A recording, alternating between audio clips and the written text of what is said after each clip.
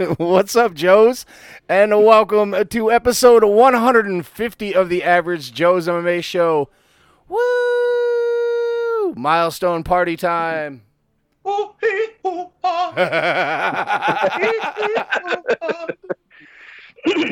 felt like that was. I was waiting for it, bro. Oh, wait. Well, I'm just trying not to get sued. Yeah, I get you. I went a little bit too long on one of my episodes the other day, too, and I had to cut it down on YouTube. Well, you know, the Black Panther incident, we got one strike on SoundCloud, so I played a song off the Black Panther soundtrack for an episode, but it was so goddamn new that it got flagged, and then I got an email from SoundCloud that we broke copyright rules and shit, so we got in trouble. Oh my God. See, YouTube was like, hey, we don't want to monetize this video, but it's got copyrighted stuff, so get rid of it and you can play your video. So I just cut it out. There you go. Hey boys, it's a special episode. We fucking hit a major milestone here. I'm gonna crack this beer. Oh, yeah. Let me get a 150. 150, not 250, not 350. 150. Fucking. Let's I guess since I got sidetracked right off the bat because of the fucking epic Russian fight music, I didn't even do everybody else's intros. Joining me as always, my co-host, the host of the Full Heel podcast, Rafael Chaidez. Bang bang. Bang bang. And joining us once again, a long lost Joe, Mr. Ryan Dempsey. The mustache is back. I'm here to put the average back in the average Joe's. God damn, that mustache, though, is anything far from average. Ooh, little crop duster IPA from the Grand Armory Brewery in beautiful Grand Haven, Michigan. Nice. Grand Haven is beautiful, but fuck that place. It's like where all the fucking snooty rich assholes that like living below a bridge. And there's one way into Grand Haven. Well, now there's two. But there's one way into Grand Haven, and it's a fucking bridge over a gigantic river. And the bridge separates the highway from driving into Grand Haven. And sometimes the bridge gets stuck. Like several times this summer, it malfunctioned and was stuck for 3 hours. That's awesome. Or longer. And it's one big fucking stretch of road mainly that goes through Grand Haven into the next city and connects back with the highway. But it's a pain in the ass, and when that bridge gets stuck, you're fucked. Fucked. I don't miss driving there every day for work and or my ex-girlfriend. So anyway, cheers, boys. Cheers, even though I'm not drinking. That's okay. You don't have to. I knew Ryan was going to be drinking. So I decided Doug Gilmore beer. I decided to join him in the drinking because you and I partake in the smoking. So yeah, if you got to drink, put it up in the air. If you got to smoke, light that motherfucker up. Here's to 150. Got some whiskey, but I still got work tomorrow. So. Yeah, that's why I'm only having a beer because I have to work tomorrow. One beer is not going to do much to me, especially after 4 tacos. But it's a special occasion, man. It's fucking It's been a long, hard road. Long, hard road. And we're here. It's good to have both of you. I missed you, boys. Thanks, brother. Made some friends, made some enemies. Yeah. We'll get deep into that. Ryan, catch us up a little. I mean, we talked a little on Saturday. Ryan and I did an impromptu fucking Sunday session, or I'm sorry, after the bell, because I wasn't even gonna really do it. Had no plans on it. You and I had no plans. I knew you were doing the Fight Club and had the boys over and shit like that, and it was just like the fight ended. Shit happened, and I was gonna do a quick solo one because I knew you weren't gonna be able to just jump on right after and had the boys over, so I didn't want to bother. Crazy. Yeah, I didn't even want to bother you. I knew you were doing your thing, but I wanted to get what I was like thinking in my head off my chest right then and there, and not wait till Tuesday. So Ryan messaged me, and I was like, "Yeah, I think I'm gonna do a solo after the bell right now." And I was, oddly enough, speaking of fucking stretching out and shit and shitters, I was on the shitter talking to Ryan through text. And I was like, well, We're about to do a fucking after the bell. No one knows about that shitter talk though, Jeff. No, but everybody talks to everybody on the shitters. It's 2018. I Everybody. thought you were talking about my shitter, the one I want to buy where I twirl around in. Sorry, I'm high. No. You're gonna buy a toilet that you can twirl around? You tell me. No, like my bathroom. That's what that's what I call it. My shitter. Yeah. The whole thing. I thought even the bath, because you could shit in the bath. I thought you were talking about like you were gonna get a swiveling toilet, and I was like, I want in to know where you picked this up at so I can get it. I sparked this joint. It's a nice joint. Some fucking them cones, baby. I haven't rolled a joint in so long. I've just been packing cones now. It's just so much easier. And I smoke less weed in my joints because I'm not rolling them super fat. That's, it's already a predetermined size for the cone. Yeah, because you just drop it in, right? Yeah, I just drop it and pack it. Because you've rolled it, you could tighten that bitch up. Oh, yeah. Especially Cuban? Oh, yeah. I mean, you know how I roll, Rafa. Yeah. Oh, yeah. I had you roll my joints. Remember I was asking you, I'm like, hey, can you just roll my joint? I'm like, you're way faster. I feel like I still got the ability to do it. I just haven't done it in a while. I'm like, who am I trying to impress, cocksucker? It's like roll this joint. It's like a blunt. I know I can still fucking pearl a blunt. I just haven't done it in a while. Well, I brought blunts back in. I know. I opened the gate, and we had some blunts this weekend. What kind of blunts did you smoke? Just regular swishers. I was watching the episode of Rogan with Kavanaugh the other day. Mm-hmm. Or last night. I was watching it last night, and he's got a fucking like one of the store display boxes of backwoods like right next to him. Oh my god, just rolled? Not even rolled. Just like for him to grab a wood and roll up a blunt real quick. But he's got he bought a box of fucking backwoods and has them in the studio right next to him. That's what's up. That's awesome. I'll only do it for when these guys come over. And I rolled them because no one else had a bunch of weed. Right. So I'm like, fuck. I'm gonna keep on packing bowls, or I'm just gonna roll a couple blunts in a joint. Because there's 5 of us. That's what's up. There's 5 of us here in the room chilling, watching the fight. I think I had 5 guys. I think I had 5 at my house. 5 or 6 of us. Well, me would make 6. Grilled a bunch of steaks.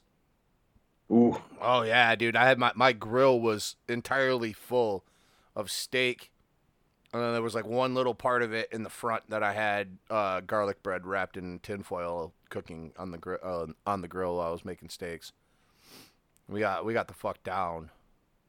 Next pay-per-view is going to be even bigger because it's my birthday. So. Ortega Hellway? No, next month is, it was just announced today. Okay. Daniel Cormier versus the Black Beast, but we gotta talk about the Black Beast in another account first. Yeah. I don't know, we got a lot to unpack just off this card. Should we just fucking get into it? What do you say? Up to you, Captain. I mean, I'm down. Ryan, you want to catch everybody up on what's been going on? How's the family? Yeah, how them kids? Well, I see the pictures all the time. Right. They look healthy, alive. Uh-oh. Ryan's frozen, and it's a sweet face. God, I wish I should screenshot it. You still frozen? Yeah. Is he still there? I think so. Ryan. Hey. I don't know if I lost him. Goddamn. I'm still here. I know you're still here. I think we lost him. Let me try to call him again.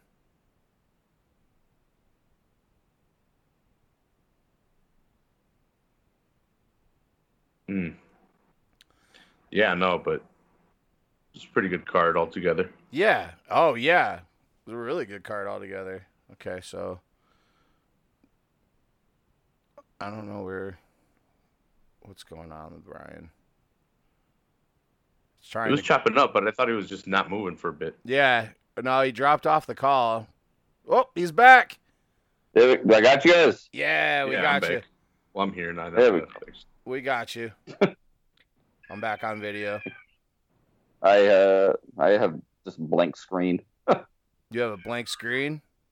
Yeah, I can hear you guys. I just got a blank screen, so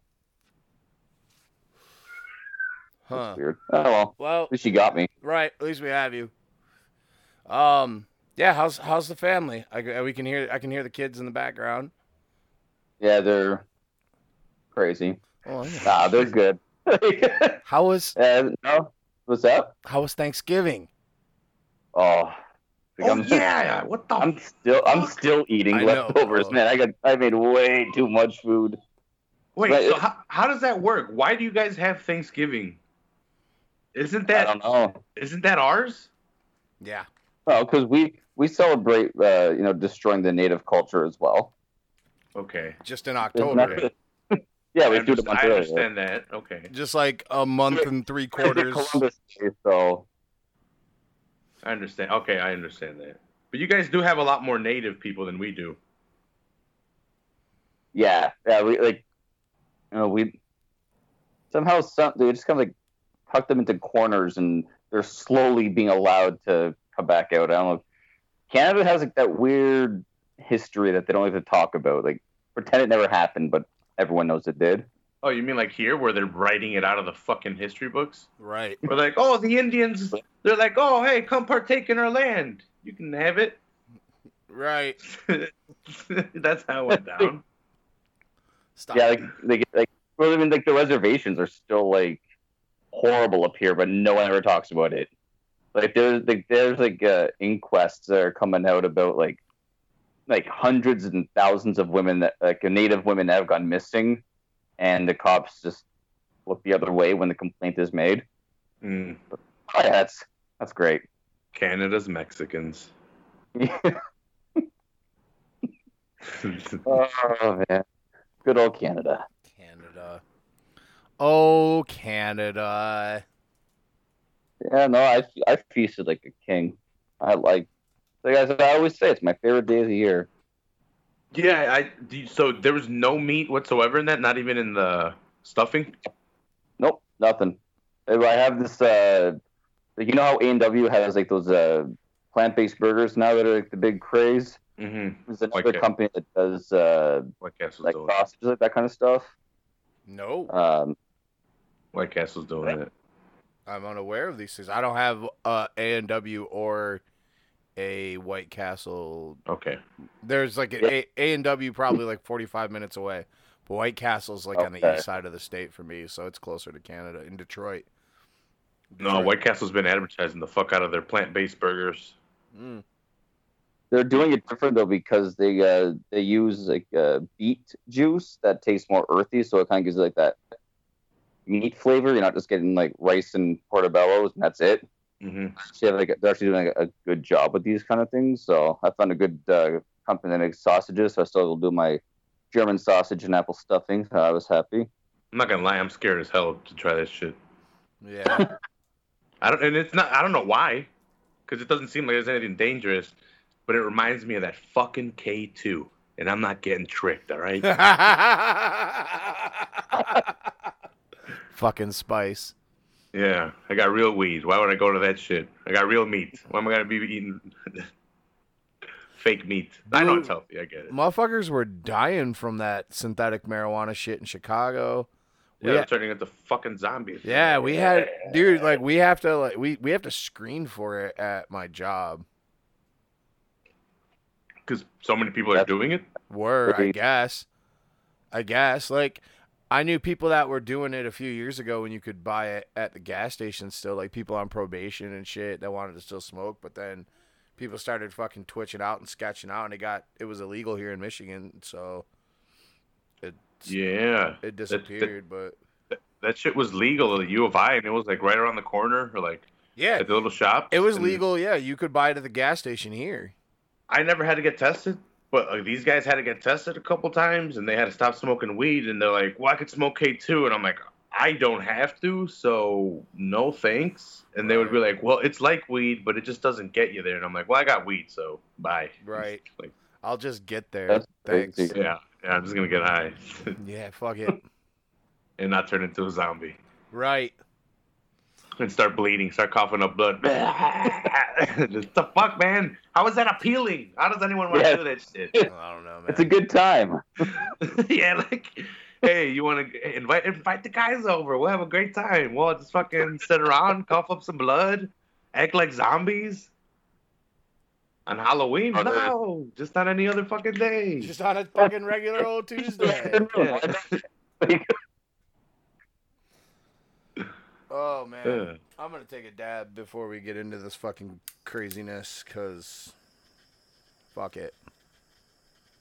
Shit's about to get crazy. How many people did you cook for, Ryan? Originally, I had been cooking for 7, but then all of our plans fell through, and it ended up just being the 4 of us. Oh, okay. That's why I ended up with like so much leftovers, because went from 7 adults down to 2. So, still, like I said, I do not care. I've been eating leftovers all day yesterday, all day today, my lunch tomorrow. That's what's up. Oh, yeah. So weird. You guys celebrate like a whole month before we do? Yeah, I know. Like almost 2 months. When we first met Ryan, and he was talking about Thanksgiving, and we were like, "What the fuck are you talking about?" Well, and that's the thing. Like, now that I know, once I got to know Jeff, I figured, well, I might as well honor him and celebrate Thanksgiving in November as well. I get 2 Novembers now. That's awesome. I would do the same thing. You're welcome, Ryan. You're welcome. You're more than welcome. October, you can have a Canadian Thanksgiving, Raph. Nice. I should have one. You're like, what the fuck's this guy doing having Thanksgiving? October. It's right before you. It's right around your birthday. Yeah. That's why I should take it as both and invite my friends over for Canadian Thanksgiving / my birthday. There you go. Yeah, your birthday's What day was coming it? up. So it was yesterday for you guys? Yeah, yesterday. So is it always the 8th? Well, it's whenever you guys have Columbus Day. Was it like that? Okay. Day of October. Mm-hmm. Yeah. I wish we could just change it to Canadian Thanksgiving for us. Yeah, I'd rather celebrate that. Mm-hmm. Rafa, you got a birthday coming up. Yeah, I'm not really planning it. The big 3-0, but I'm not even planning anything. It's all downhill from 30. Yeah, that's what I figured. Shit, it was all downhill from 25. I'm gonna start working out. You know what? 30 is gonna be my turning point. I'm gonna drop all this weight. I'm gonna eat healthy, and I'm gonna fucking be the CEO of fucking where I work. I don't want to say where I work. Fuck yeah! No, yeah, don't say it. But I'm taking over that bitch. Taking over that bitch. That Mike's getting old, and he said, "Hey, you should be aiming for the plant manager or for my job." And I was like, "Fuck yeah, motherfucker." Fuck yeah! I was waiting for you to bring this up so I could fucking congratulate you on having some awesome meetings with your owner of the company. Yeah, I went into the last meeting. I forgot what day it was last week. Wednesday. Yeah. Wednesday or Thursday. Yeah, I went in there and we sat down and he's like, "I'm all ears." He didn't say anything besides that, and I'm like, "All right." I'm like, "I want a lead position." I'm like, "I think I'd be great as manager." I'm like, "I know a lot of skills. I'm good. I'm a good teacher. I explain very well, and the skills I have learned, I can teach." I'm like, "I think I deserve the lead position." And I'm like, "That's it." I'm like, "Short but sweet. That's all I got." And then we just talked about how we're going to move along with it. And he wants a certain amount of things done, followed through by the plant manager. And if the plant manager doesn't follow through with it, to go see him, and we're going to get it done. To where they're going to fast track me. That's what he kept saying. Fast track. So he wants me to take the classes, and he wants me to show him my skills in different areas. And, well, not even show him, but just polish my skills up in every single area, because that's what a plant manager That's what a plant manager needs to be. Someone that could fucking step in at the drop of a hat. Put on a fucking different hat every time. You need me over there? Boom. All right, you need me over here? Let me take off this stupid fucking hat, put on this one. Boom. Which is what I do now. It would just be I guess pay. It's just me doing all the responsibilities that I see, not just kind of. And I was doing it to a certain extent, but I didn't want to overstretch myself and not get paid for stuff that I was gonna do and just do it for free. So now it's just doing stuff that I see and just doing it. like I don't know, just random stuff. Inventory. I'm gonna have to take on a lot of inventory and some paperwork. So it's not a lot, and it's something that I know I can handle 100%. Especially me being a mixed martial artist. Sound like a fucking dickhead saying that, but I think MMA really helped me out with not only the confidence to speak up for myself, but helped me apply a skill set not only in the mixed martial arts world but in life. Take on all the skills and evolve as a better not only fighter but person. Take that philosophy and apply it to your regular life, and it's helped me out in Acorn a lot. And seems like I'm going to be one of their management guys because their management is getting old too, so that really helps out. Hell yeah, brother. That's a good outlook of it too, though. Like how you can take one of your passions and actually like intertwine it to your work, so that you can actually like, you're benefiting off of that and moving forward in the professional world, which is I don't think a lot of people would be looking at it that way. That's awesome, man. Thanks, Ryan. Hell yeah, brother. I'm proud of you.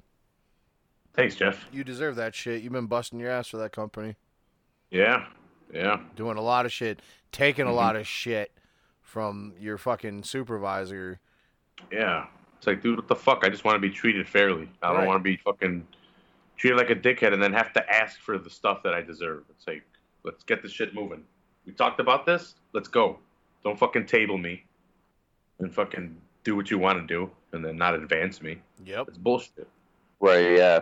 Yeah, man. Hey, keep on doing more jobs and do other people's jobs. And we talked about future advancement 2 years ago and nothing's been done. But don't get pissed. Fuck you, asshole. I'm going to get pissed. Just keep doing the work. Yeah, and it's like, maybe, okay, I'll give it to you. Maybe I could have come at you a different way. But you shouldn't have fucking waited 2 years. Like, what the hell's up with that? Yeah, fuck that shit, dude. Right, yeah. Because it had already been, like, after the year mark, it had already been brought up again. And we had sat down and had a discussion on a more, like, detailed level. And then at that point, it got tabled there, too. It's like, what the fuck, man? It's like, of course I'm going to get pissed. It's like, I've been patient. I've been too patient. Yeah, you can't expect me to just sit there and be patient forever. You gotta fucking show me something. And the thing for you, which is good, is that like as you're moving up, you can see you know how you felt being told those kinds of things and being treated those ways. That as you're going, you can treat the people below you better and end up with the staff that's end up appreciating you more because you know what it's like to be treated like a piece of shit or being given these promises and then nothing happens and all this other stuff. You know how to avoid that because you know you don't want people to feel like way towards you the way you felt that way towards someone else. And you know what's crazy too? This guy's been there for 12 years. He doesn't speak English. The majority of the workers all speaks. I mean, he doesn't speak Spanish. The majority of the workers all speak Spanish. They don't speak English. I speak both pretty fluently. Right, and usually have to help give instructions to people because usually I'm the one training people because I speak both and I know what I'm doing. It's like, come on. Even what the owner was too. He's like it's pretty. He's like, to tell you the truth, he's like, it's probably our fault as well that you're not in a position a lot higher than you are right now. And I'm like, God damn right, motherfuckers. So, I'm happy, brother. I'm happy. Much deserved. Much deserved. Well, I know you can't see me, but I'm going to raise the beer to you there, Rafa. Okay, awesome. Yeah, I couldn't see you. It's the group thing. I don't know. Yeah, I see Raph and myself. Raph, am I still there for you? Yeah. All right, cool. The update worked. Cool. Well, boys, I think it's time we start fucking unraveling this this fucking shit. I don't know what else to really say. I was gonna say there's not really anything else you can call it really than that. The what was UFC 229? We're gonna start with just breaking down the fight, and then we'll do then we'll talk about what happened after and try to keep it as two separate topics. You mean the 229 bonus content that we got? Because everyone Yeah. got the Blu-ray edition on Saturday night. Right. The director's cut with the extended fucking Blu-ray edition shit. Just I'll pay $70 for this extended edition. Right, For the steel book. It leaked online the night that the fucking the movie hit theaters. Oh man. Jesus. All right. The main event, Khabib Nurmagomedov cements himself I fucking dominantly submission in the 4th round. I was way off. Mm-hmm. A lot of people were way off. I see. That's the thing. I don't think we were way off. I think we were just rooting for Conor McGregor. True. That's how. When everyone was, and this isn't trying to like cover my ass or anything. When anyone asked me about this fight, I said my MMA gut goes with Khabib, but I'm rooting for Conor McGregor because it's better for, in my opinion, it's better for MMA. Right. And if it's better for MMA, that's what I want. I honestly thought Conor would be able, in somewhere in the 2nd, 3rd round, be able to connect and put Khabib out. But you and I went into detail about. It's not a blind route. It's not a blind route. Not at all.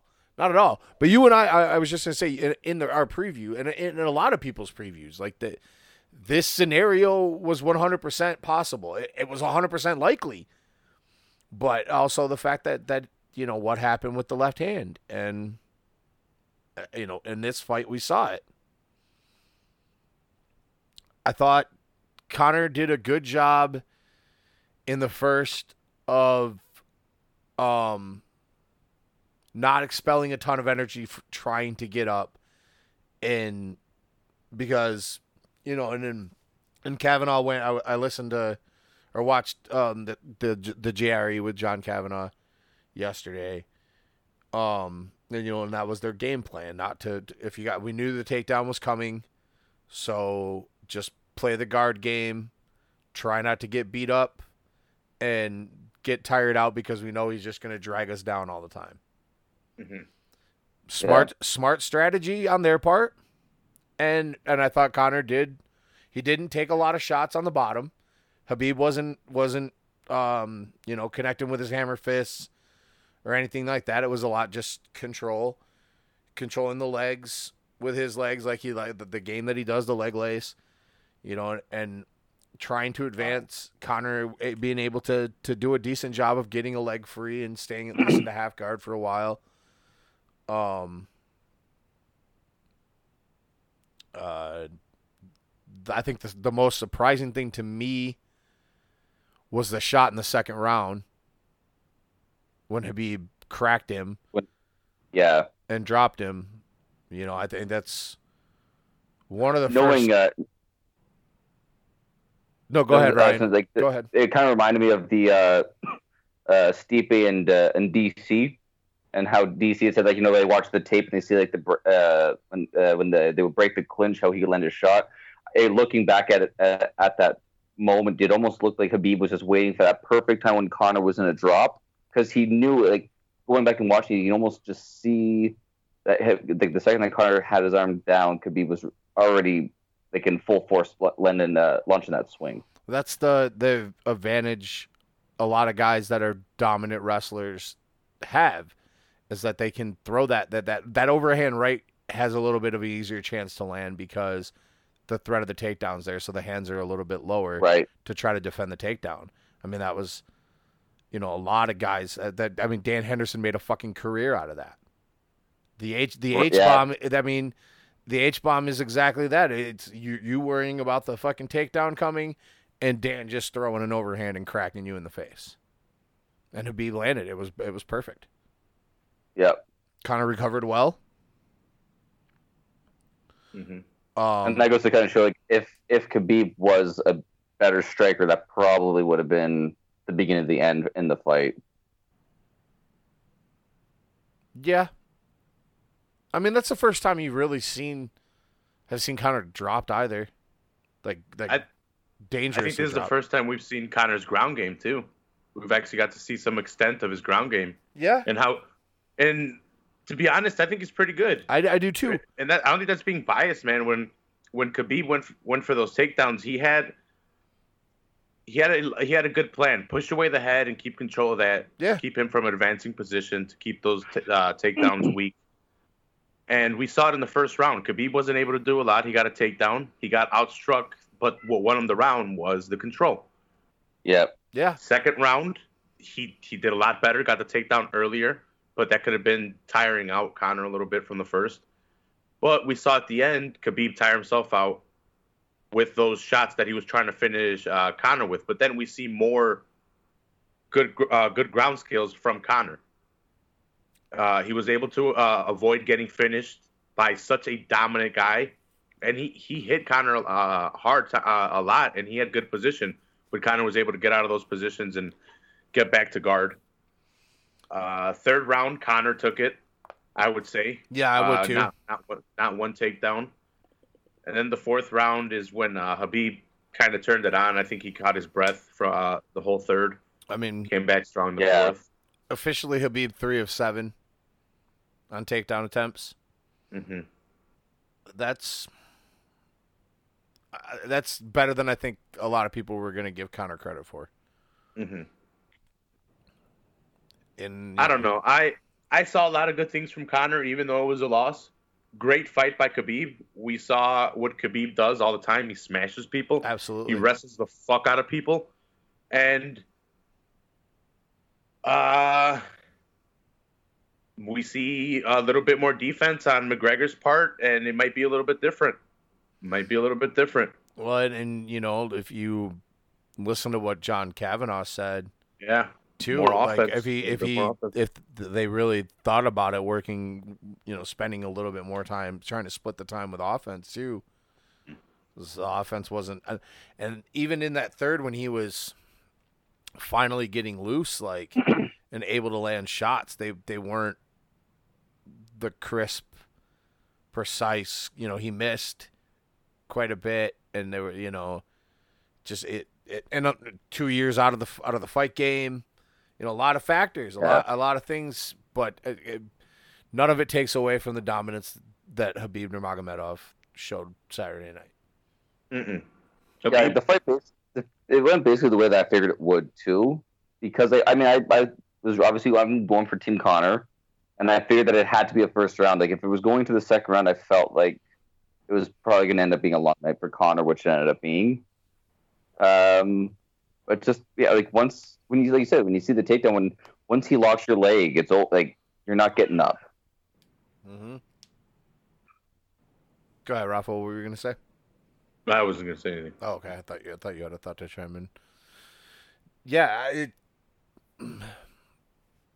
Khabib did what Khabib does, but I also I thought listening to the watching the fight, listening to the strategy idea and what they were trying to do, I thought they were doing a good job of it. Khabib was definitely tired. Yeah. After the third. Yeah. Missing. Well, I think it was after the second when he wasn't. Second. No, but after the third, you could see him puffing too. Well, that's the third because he was taking more shots, more shots and missing those takedown attempts and stuff like that. So, that definitely tired him out. So I thought that they did a good job of executing their game plan. Outside of before he took that shot, before that overhand right cracked him, he hadn't really been hit a lot. Obviously, he took more damage from that, and then the subsequent shots of Khabib trying to finish him. That overhand right, people wanted to oh, look, Khabib striking is better. No. And I've seen it out there, and people are dumb. People are dumb as shit because they picked Khabib and he landed that right. Look, he won. I get it, but that was a matter of Conor not wanting to get taken down and being more worried about the takedown. Yep. Yeah, and less defense in the striking. It's dumb.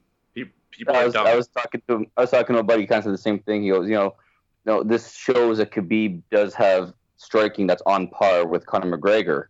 So I did like what you were saying with the takedowns. Jeff, I turned around to him and said, okay, so McGregor blocked more takedowns than Khabib was able to land. So was Conor a better wrestler than Khabib? Because numbers show that he would be. Right, MMA It means math. nothing.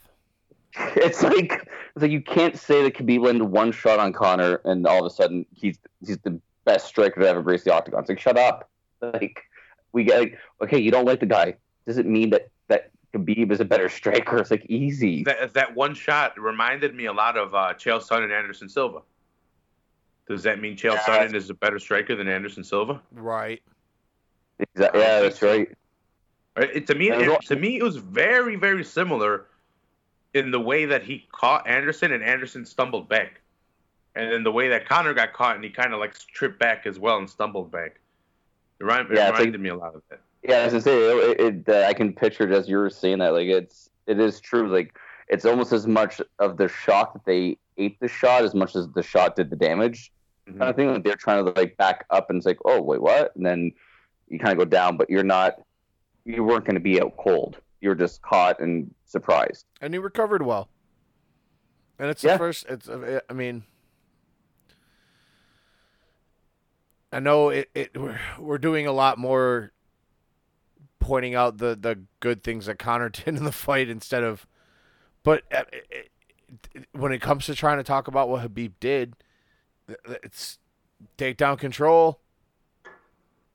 Wrapped up the legs with his legs. Yeah, it was takedown control. Position. In the second round, he landed some strikes that did some damage, including the overhand right.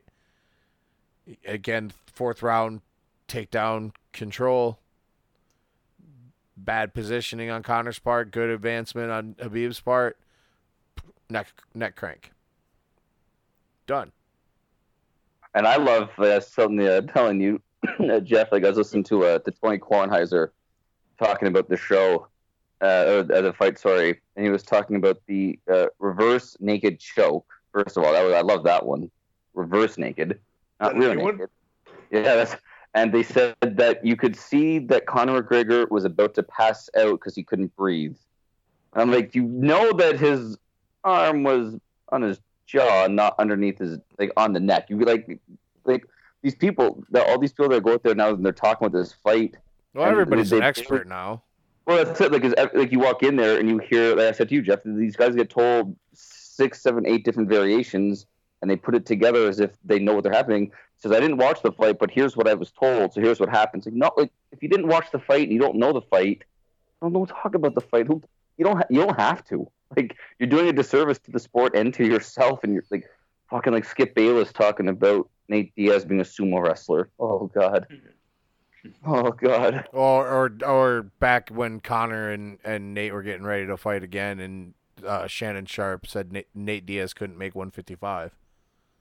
Yeah, that's right. It was like Colin Cowherd giving an opinion on MMA. It's just shut the fuck up. The great we're thing, gonna see it a lot more. Not really, because all those guys are Fox and UFC's going to ESPN. So yeah.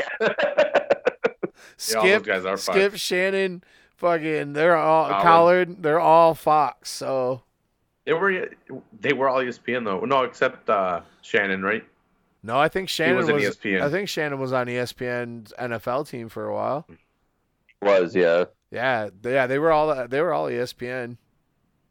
Most of Fox Sports, like when they launched FS1 and shit, like those people, a lot of them are all old ESPN employees. Because Fox they got Ariel, but they're not even like giving him a chance on the. Oh yeah, Dana won't talk to Ariel. No. Ever. So, Dana.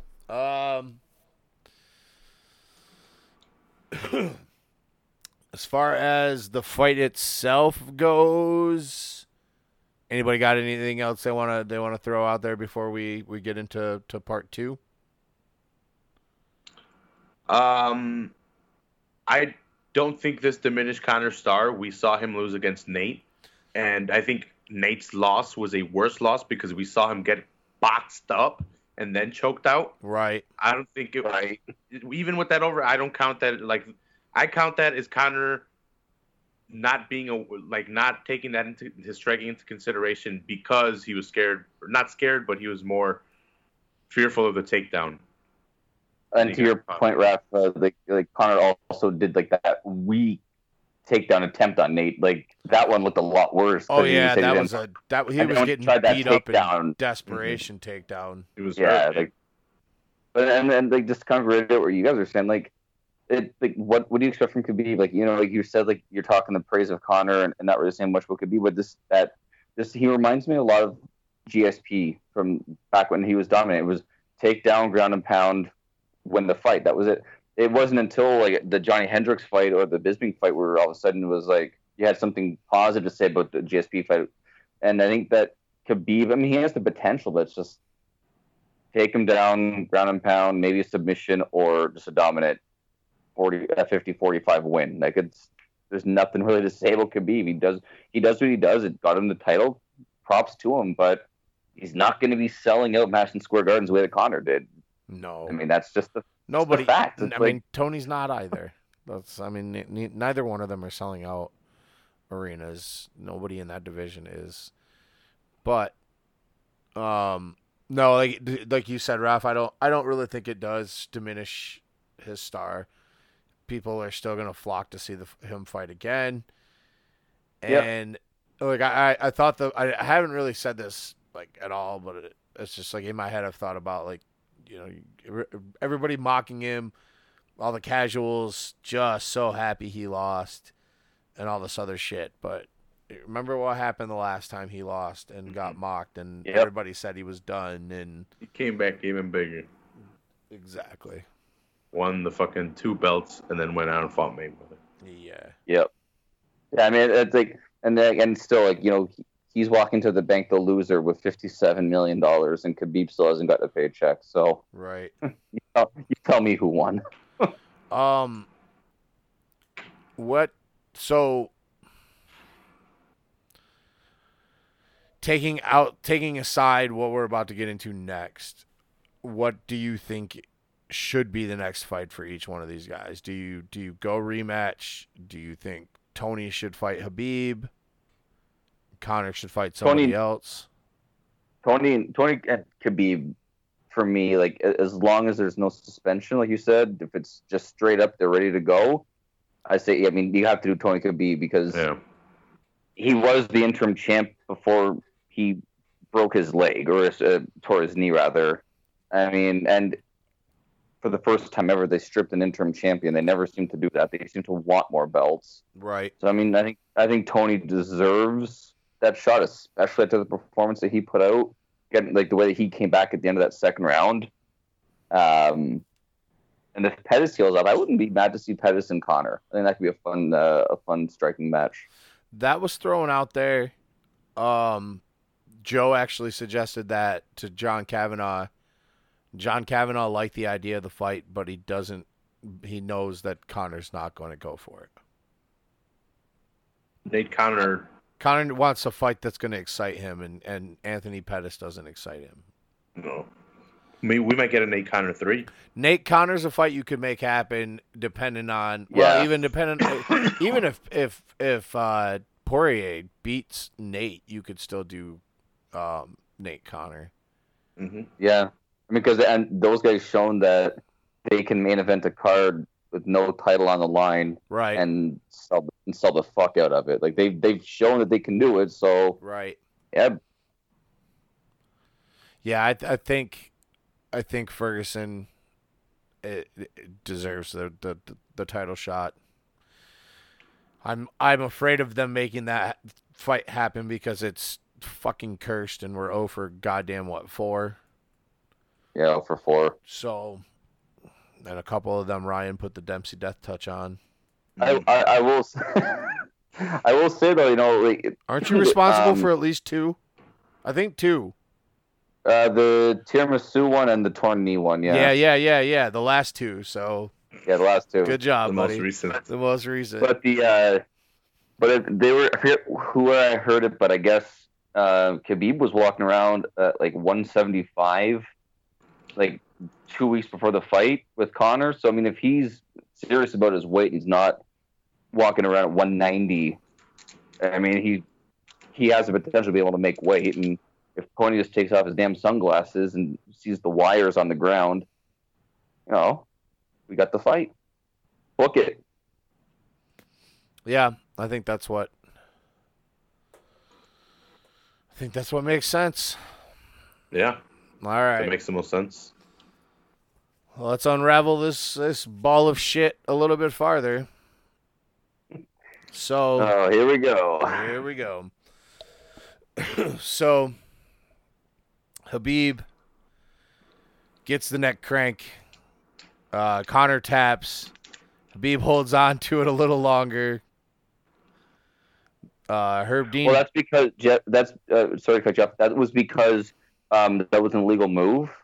Conor tapped on the arm. That means that the submission doesn't actually count. You have to tap 3 times on the mat. Don't quote that fucking dumb lady who had no idea who the fuck she was talking about.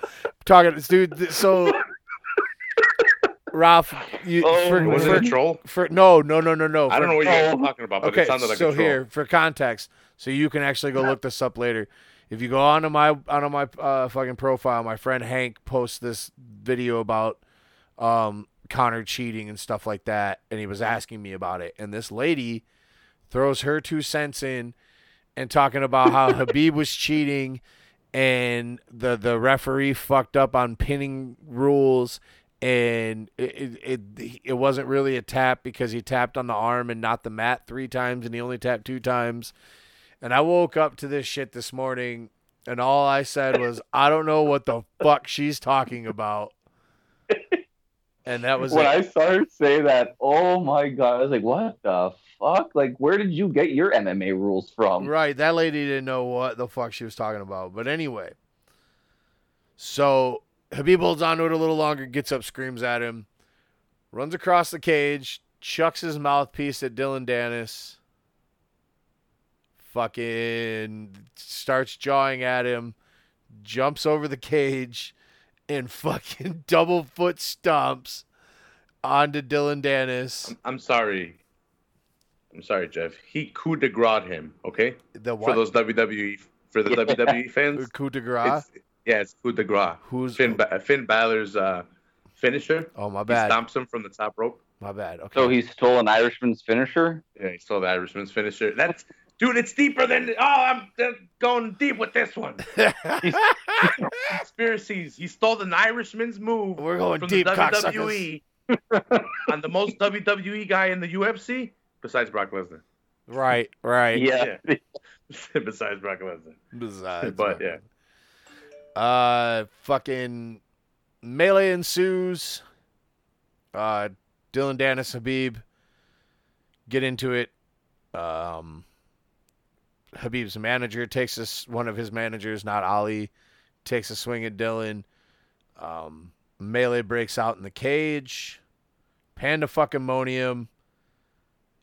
So the melee in the cage, if I have it correct, from all the angles I've seen and everything I've seen, Khabib jumps out, does his super flying eagle kick at Dylan, right, and then a guy in black, I'm not sure exactly who from Khabib's team, jumps in as well.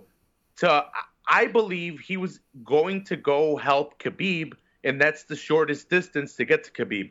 Conor saw that, hit him, and then they got separated. Someone else from Khabib's team came in, and him and Conor got in a scuffle. I'm not sure about that one. Who incited that one? Well, the guy, I think the guy that he hit after they got separated broke away from somebody else and ran around and hit Conor at the same time as the guy in the red jumped into the cage and sucker punched Conor.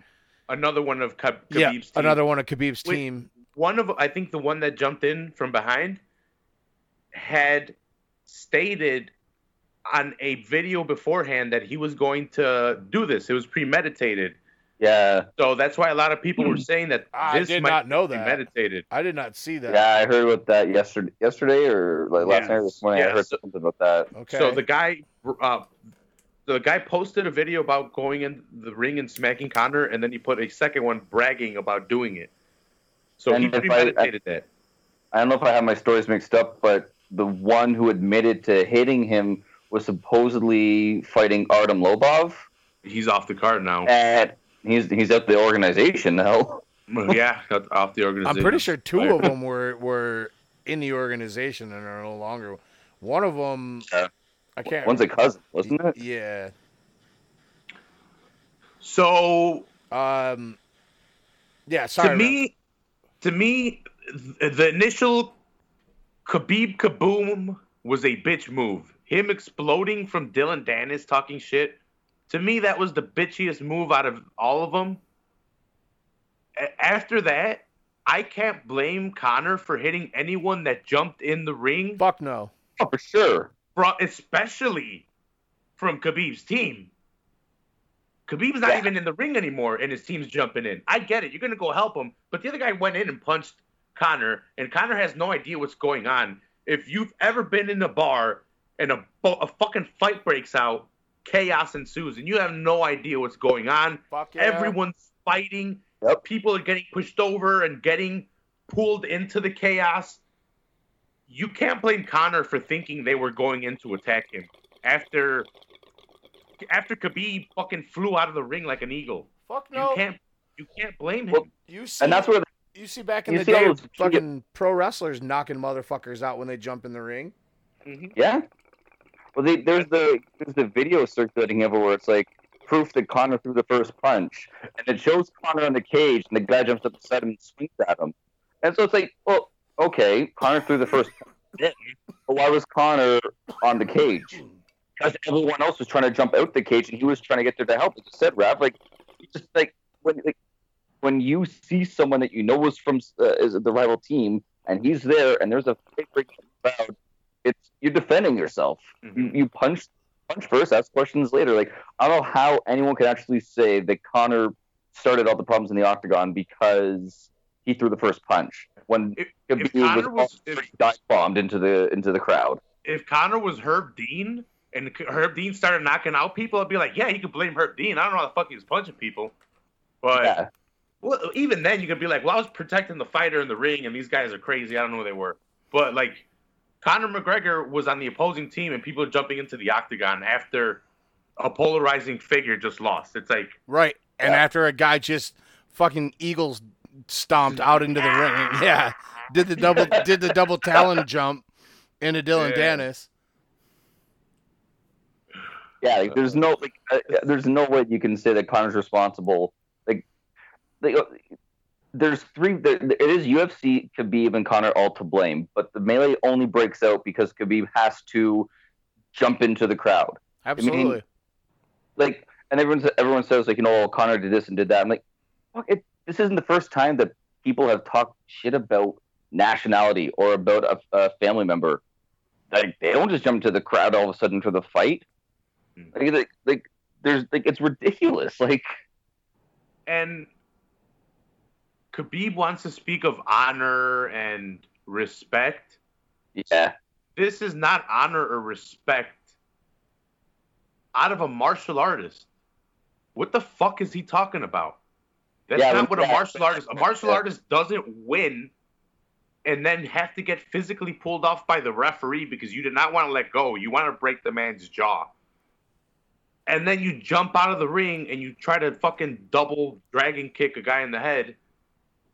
That's not respect. That's not being a martial artist. That's not being anything that Khabib is trying to blame Conor for and giving into the dark side. He's giving into his fucking anger. Right. That's it. To me, that's not a martial art attribute. That's not something characteristic of a martial artist. That's not honor. Exactly. No. Not the thing that he preaches about. Yeah, you won. You dominated the fight the way you wanted to. You got him to tap. Guess what? You want to talk about how Conor talk? He said what he was gonna do, and you said what you were gonna do. Guess who won? Right. There's no need for it. You did. And you shut him up already. And everyone that's coming out now and saying, well, you know what, Conor shouldn't have. Conor was disrespectful, talking about his dad and his religion and all that stuff. It was like 3 weeks ago when he did all that stuff. You were laughing and saying, "Oh, Conor, doing what he does," and now the Khabib comes in and says that he shouldn't have done it. You're saying, "Yeah, Conor should not have done that." All right. What? It's like, come on. What is Khabib talking about? Connor throw Dali. Why you not speak this? It's like, what do you mean? He went to court. Like, it's not the judge did what he did. I don't control what the judge does. Right. So here's the thing though. Like, and I've had to have this argument because everyone. So they want to point at the Dali incident. Okay. The Dali incident was a fucking igniter of a lot of shit with this and what the reason why this fight happened. But step back and look at what caused the Dali incident. Mm-hmm. Yep. Okay. Yeah, the Artem Lobov got spanked. You got bitch smacked. Right. You and a bunch of your and a bunch of your boys fucking ganged up on Artem and talked a bunch of shit. Where's Connor? Where's Connor? Where's Connor? Connor came to see you. And it's a culture clash. It's a culture clash that Khabib doesn't understand. He can't be doing these things because even after the fact, he came back in. Connor had already left. He had already been escorted to the back. Khabib was demanding to get crowned. Pretty much, he wanted give me my belt. Give me my belt. Put the belt on me and announce me the winner. And he was pretty stern with Dana White. And Dana's like, look, I can't put the belt on you. These people are going to throw things in the ring, and there will be a riot. And you know what Khabib said? I don't care. I don't care. I don't care. I'm ready for this. Give me my belt. Give me my belt. Dana refused. Khabib looked hurt. He really wanted his moment, but you do not deserve a moment when you. Guess what? That was your moment. What you just did. Fucked up your moment. Yeah, you fucked up your moment. You don't get this moment. You don't get the honorable moment after you caused the unhonorable moment. You don't get that. That's you're not that you can't have that. That's taken away. Sorry. That's first champion to ever leave without the belt, right? Dude, I was utterly confused. I thought it was going to be. I know that Dana might not have put the belt on people, like with Spider and with Stipe in the past, but they at least received the belt when they like. I was thinking about it. I can't remember a time when the champion did not receive the belt in the ring in some way, shape, or form. Yeah, I don't. I was confused, dude. I thought it was going to be a disqualification because the belt wasn't put on him, and I'm like, whoa, what's going on here? I'm like, I had never seen this. I'm like, is the commission going to call a DQ because of unsportsmanlike conduct or some bullshit? I'm like, are they going to call something like that where they're going to strip them? And is that why they're not put? I was confused because I was high as fuck too. We've been smoking for a while. Oh yeah, me too, dude. I was so fucked up. Yeah, I was like, wow. We smoked so many joints and fucking dabs. Mm-hmm. Saturday, fuck. Yeah, I was too high for that shit. I like other people. Like, I was talking to a buddy today, and he was saying how, well, this is all Connor's fault. I mean, he's like, look at Connor's history. Connor's got into it in Vegas before. He threw the water bottles. Look at his history. I was going to say, I dropped your little nugget there with the World Series of Fighting. I said, and he says to me, he goes, well, that's different, though. Like, how is it different? Khabib has a history. I'm pretty sure. Because he's Team Khabib. Right. Yeah, once they hate on Connor, that's it. Like, Connor's going to be responsible for everything from here on out. I'm fairly sure there was an incident at Bellator, too. I wouldn't be surprised. Like, Khabib has a history of starting shit. That brawl at WSOF started in the arena and spilled out into the streets. And it's from 3 years ago, so everybody forgot about it. And Khabib was, I think, injured at the time, too. Khabib could say he's respectful. He can say he's this and that. And he's a great fighter, one of the best at 155. But I think we saw what he really was when he was dealing with Dana. And we saw, I wouldn't say like him snapping was what he really is. I would say how he was acting when he was angry with Dana. I don't care. I want my belt. This is my moment. I don't care. Remind me of a spoiled child. Yeah. Oh, dude. I want this. I want this. Give me my belt.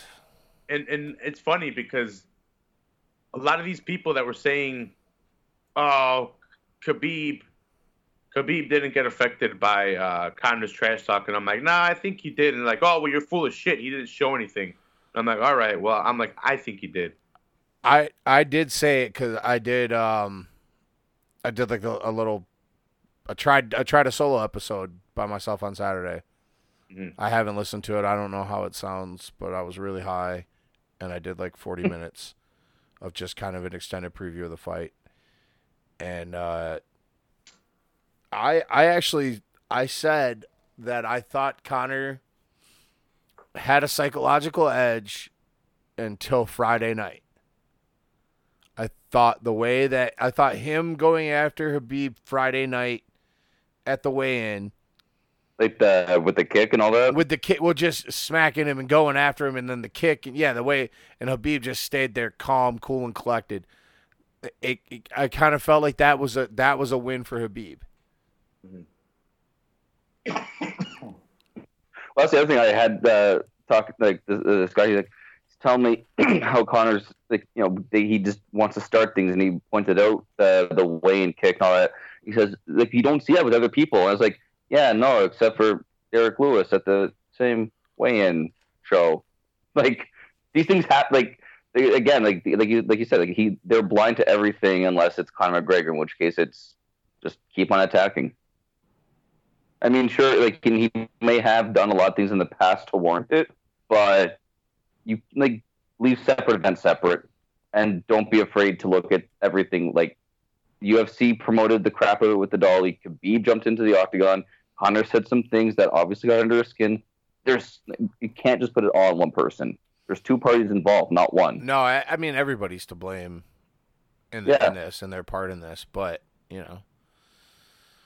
it definitely is a black eye on the sport.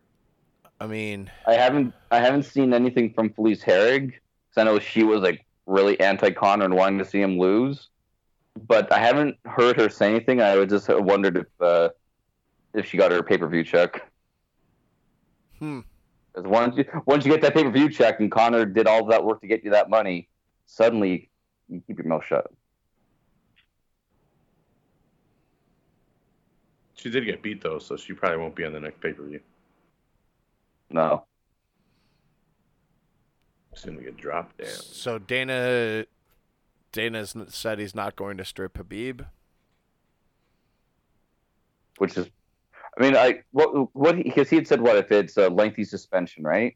That was the only way he would strip him originally. They were really trying to get it out of him. They kept on asking him, Yeah, and they asked him saying a lot at the press conference, and he was real vague on it. And he was just trying to say like, well, if it's he just didn't say it, but it's like if it's over a certain point, I'm going to have to. But he didn't want to come out and say that shit. Right. That night, he's like, look, we need to figure shit out. We need to see what goes on. I mean, and again, like I think the reason behind that is what Vegas suspends Khabib for. Say 2 years. Just say it's something outrageous. You just have Khabib fight for the belt in California or in New York or in Russia or in Germany. Like he just doesn't fight in Vegas. What do you do? You still fight other places. Yeah. I mean, that was the same thing with Conor when Conor and the water ball incident. They're like, "Oh, he's not fighting here," and Conor said, "Okay, well, I'm gonna be at Madison Square Gardens in 2 months, so have fun." Well, at first he said he wasn't going to fight in Vegas again, and then Vegas dropped his suspension. Yeah, the fine. Vegas knows the money lies. Right.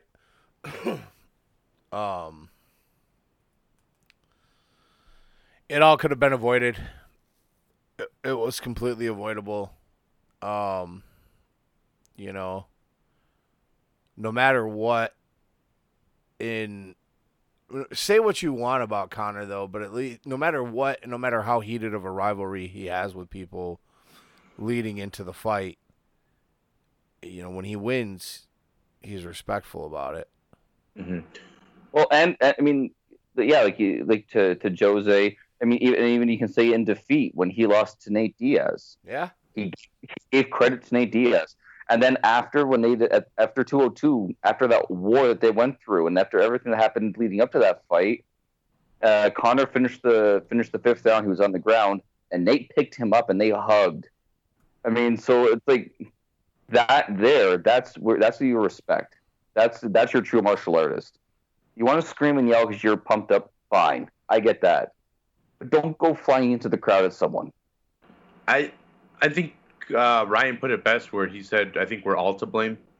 The UFC, Dana White being the UFC, the fans, Conor, Khabib. I was for this show. Yeah. I like WWE. I know that the entertainment thing sells, and guess what? This is going to bring more eyes to the sport. I know it's a black eye, but black eyes go away, and there's better days. And this is look what happened with Derek Lewis, which we'll get into. Yeah, but he gained so much more followers just from being on the Conor pay-per-view. Yeah. On Twitter and on Instagram, like there's a Conor effect.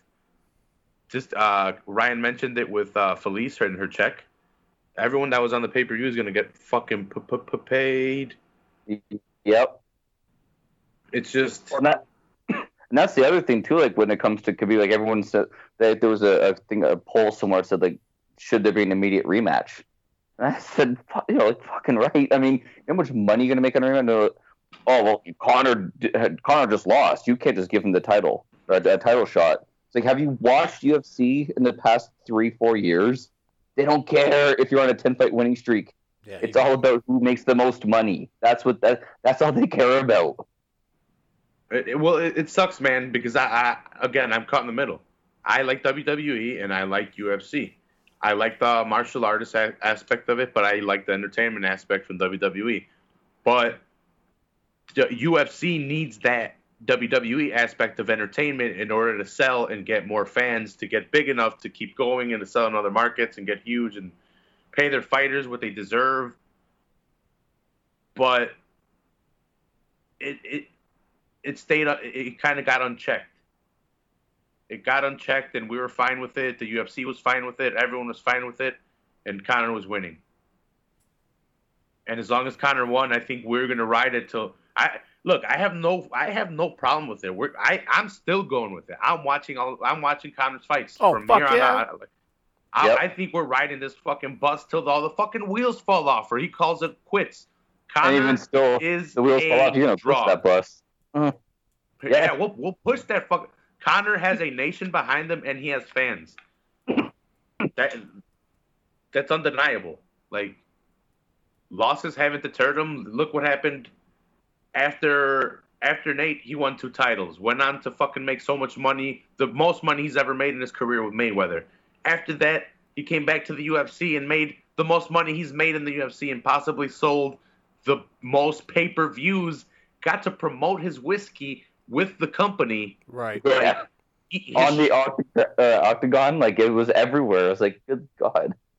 And he's lost his last 3, and his star's not diminished at all. And he can easily come back and get a tune-up fight and be just right back up there, being talked about in a title shot, or at 165 for a new title. Like it can happen. Like it's not out of the realm. Like I don't think Conor's done whatsoever. I think people are taking their shots right now, and they better shut the fuck up when he comes back around. That's all I'm saying. That's funny you say that because part of the interruption yesterday, they briefly talked about it. Wilbon even said, if Conor loses his next fight, that's it. He has no more chances. I'm like, I wouldn't go that far, because as long as he keeps talking, people are going to want to see him shut up. Yeah.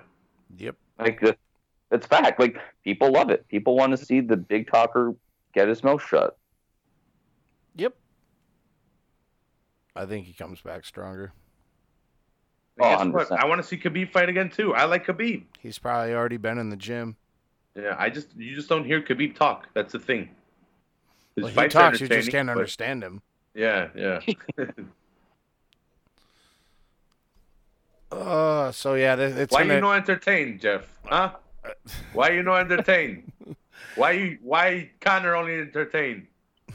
Khabib entertains me. I like Khabib. I just can't understand him because he doesn't speak very good English. So yeah, it's gonna, obviously the Nevada State Athletic Commission has to sort everything out. Who knows when we'll see Habib again?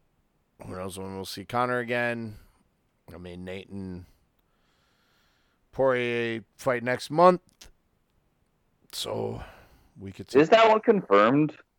'Cause I keep on hearing that it's not confirmed, then it is confirmed, that it isn't. Like It's not It's signed confirmed. and everything. It's not as far confirmed as for the they know. 165-pound title. Yeah. Okay, so they're set to fight, just not. Yeah. They just don't know what weight class they're in. Yeah, Dana's like, they're fighting. He's like, They're fighting "But at 155. Yeah. He's like, the contract signed for 155. Yeah, it's I set. don't know what to tell you guys. They're not fighting for the 165-pound title. That's not a thing. They would have been fighting for that title if Conor won on Saturday, because then they would have set up Poirier or Diaz versus Conor in a super fight. I I don't- think that's what they're waiting for. Maybe.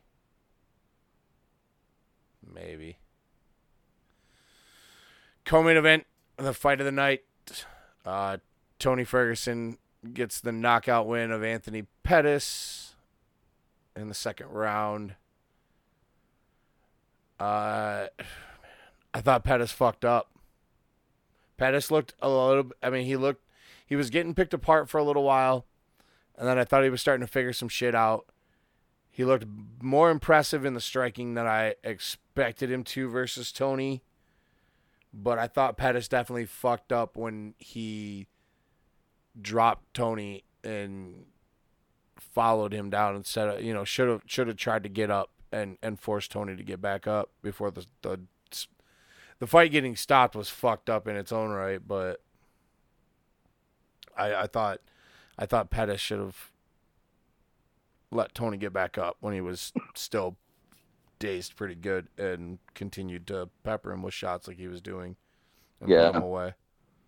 I was impressed by Bettis, to be honest. I expected Tony to be far more dominant on the feet than he was. I thought Anthony was doing a good job of landing shots on Tony. Dropping him, fucking just crap. I thought he broke his jaw. I think we didn't take his leg injury into account that much, and I thought that's why we thought he would have dominated so much more, in our opinion. Maybe that's He what was it slow. He was slow to start and limping a little bit. Anthony was kicking that knee, playing it smart. But he definitely was a little bit slower of a start coming in. See, I was opposite of you guys. I was actually thinking that Pettis was going to come out and just pick him apart fast. I honestly thought that 6 months after that injury was way too soon. And when I was amazed at what he did after, give him a couple months to recover and let the knee get stronger. And I mean, I think Khabib could be looking at a bad matchup. Yeah. I always thought Khabib was a really bad matchup for Tony, but I don't know anymore. I definitely don't think that was Tony at 100%. Still. No, definitely not. Definitely not. You saw that emotion to an. It sucks that it ended on a broken hand. Yeah. But to see Tony break down like that, to come back all that way, I wish he could have got a finish, because then that reaction would have been a lot more pure. For Pettis to have to retire due to a broken hand really just sucks. But it's the fight game. Yeah, and good. I thought it was a good call on Duke Rufus's part. Your fighter better than anyone. And There's nothing to prove. Yeah, it I was. prove. Yeah, because I was confused when I was watching it at the time, just because Pettis was bleeding, but it didn't look like it was bad spots, bad cuts. So when they waved the fight off, and I was just I was talking to Kara at the time, so I couldn't really hear what was going on. And then when I had heard about the broken hand, I was like, oh, okay, yeah, that. Oh yeah, I heard Duke say to him, I am not sending you out there with one hand. Props to him, because he kept asking me. He was like, is it broken? And Anthony's like, yeah, I'm pretty sure it's broken. I can probably maybe. He was like, can you fight? And Anthony was kind of trying to think about it, and he was like, I'm not sending you out there like that. Not against El Cucuy, man. Nah. Not against Cucuy. No, especially the way that round was starting to finish off. Yeah. Mm-hmm. I didn't like the stoppage after Anthony knocked Tony down. Yeah. And the recovery time and stuff like that Tony got off that, I thought that was stupid. I didn't get that decision by Herb Dean. Or not Herb Dean. Who was that? Was that Tandan or Jason Herzog? One of the two. I don't remember. Yeah. One of the two. But congrats to Tony.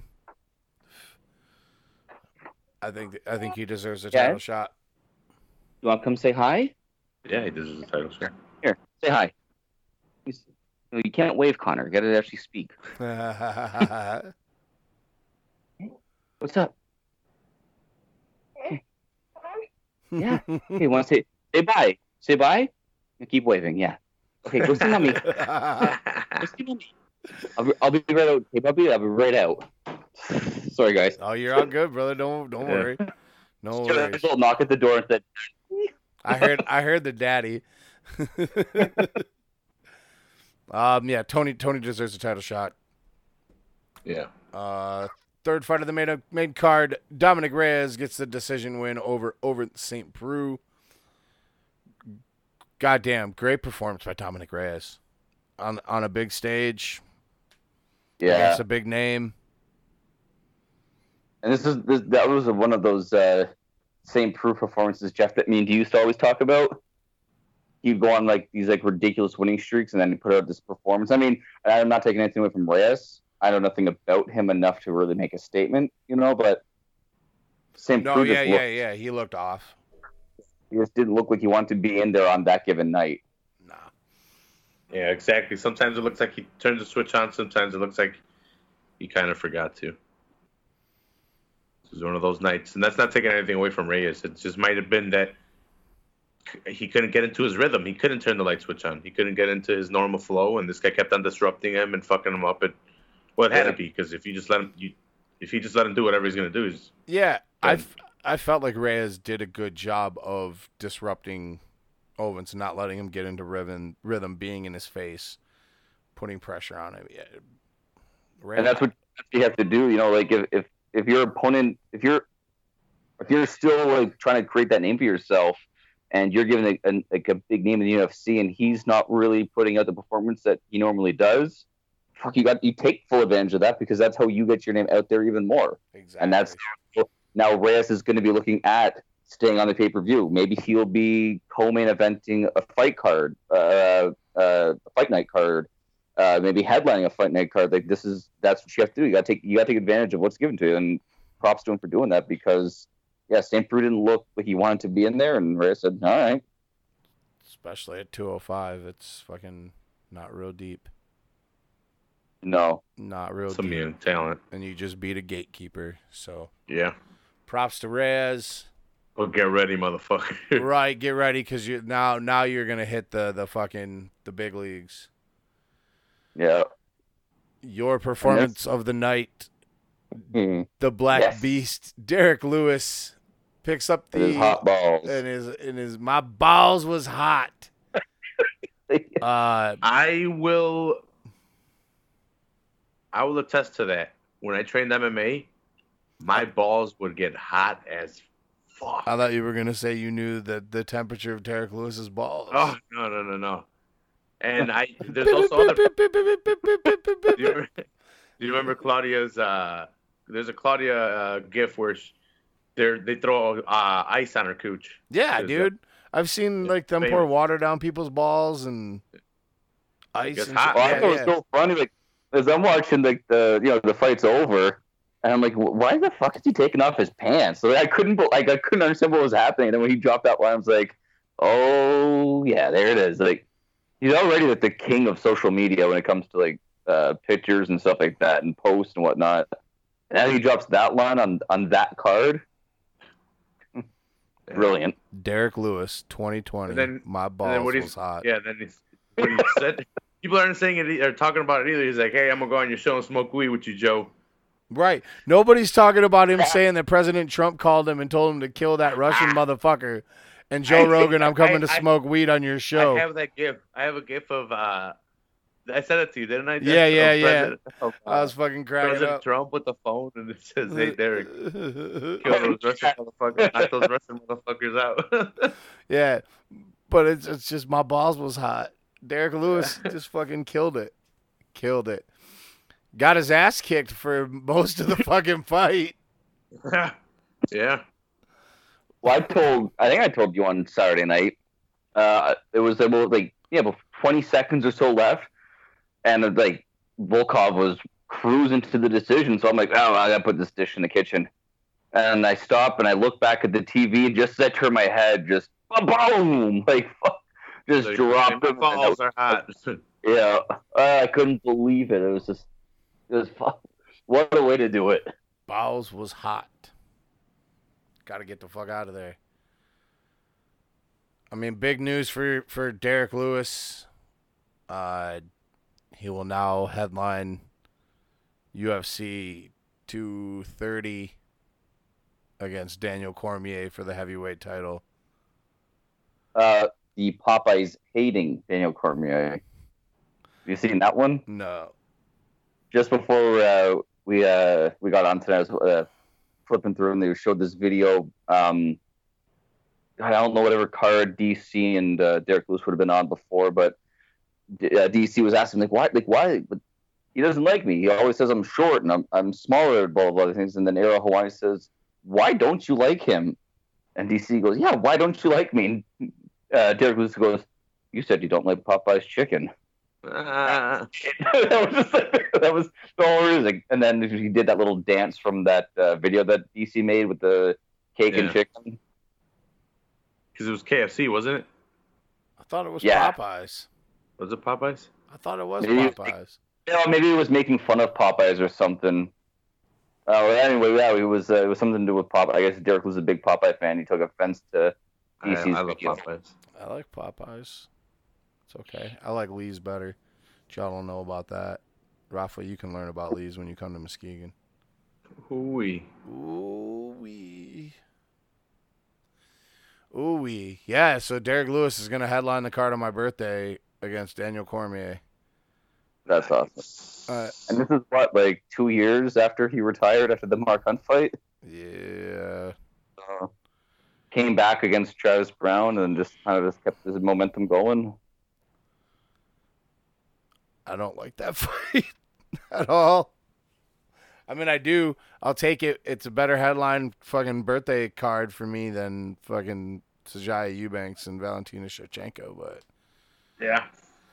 You don't want to see Eubanks in the main event? No. You want to see the 125-pound women's division? You want to see some heavyweights throw down, Jeff? No, that's not what I said, Ryan. You, of all people, can attest to when I was championing the 125 division. Oh, I know. I'm just stirring the pot, trying to get you in trouble. Always do. Don't. No, not in these times. Yeah. Average Joe's host, Jeff Shanahan. No, because I'm all for what is going down at UFC 231, but we got to finish this card before we'll talk about it.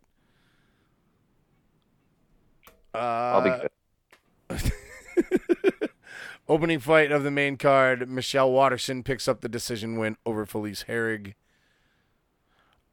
Surprise for me performance by Michelle Waterson. Not that I didn't think she was capable of it.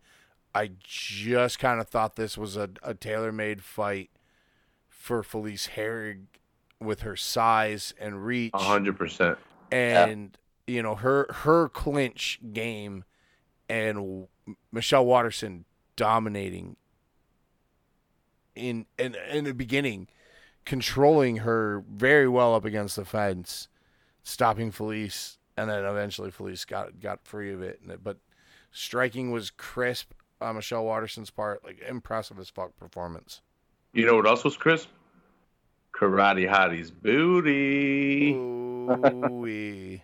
It was on point. Felice Herrig's cornrows were freaking me out. Like the color. Oh, that shit. orange and blue. Yeah. The shit was weirding me out. It was weirding Yeah, everybody out. She's always throwing weird shit in there. Yeah, it was weirding me out, man. But good performance for Michelle, man. I think it puts her right back in the mix of stuff because Felice Herrig had been on a little bit of a roll for a little while. Mm-hmm. Was that 115 or was that 120? 115. That was strawweight, right? Yeah, okay. That's strawweight. Yeah, no, Yeah. Michelle Waterson's not fighting at 125. She's an atomweight. But yeah, we thought she was too small for this. Right. Yeah, that's right. Yeah, she is too small for this division, but she fucking finds a way to kick ass. Yeah. Does Rose have anything going on right now? Rose doesn't. Rose is still fucked up about the bus incident and isn't really sure she wants to fight yet.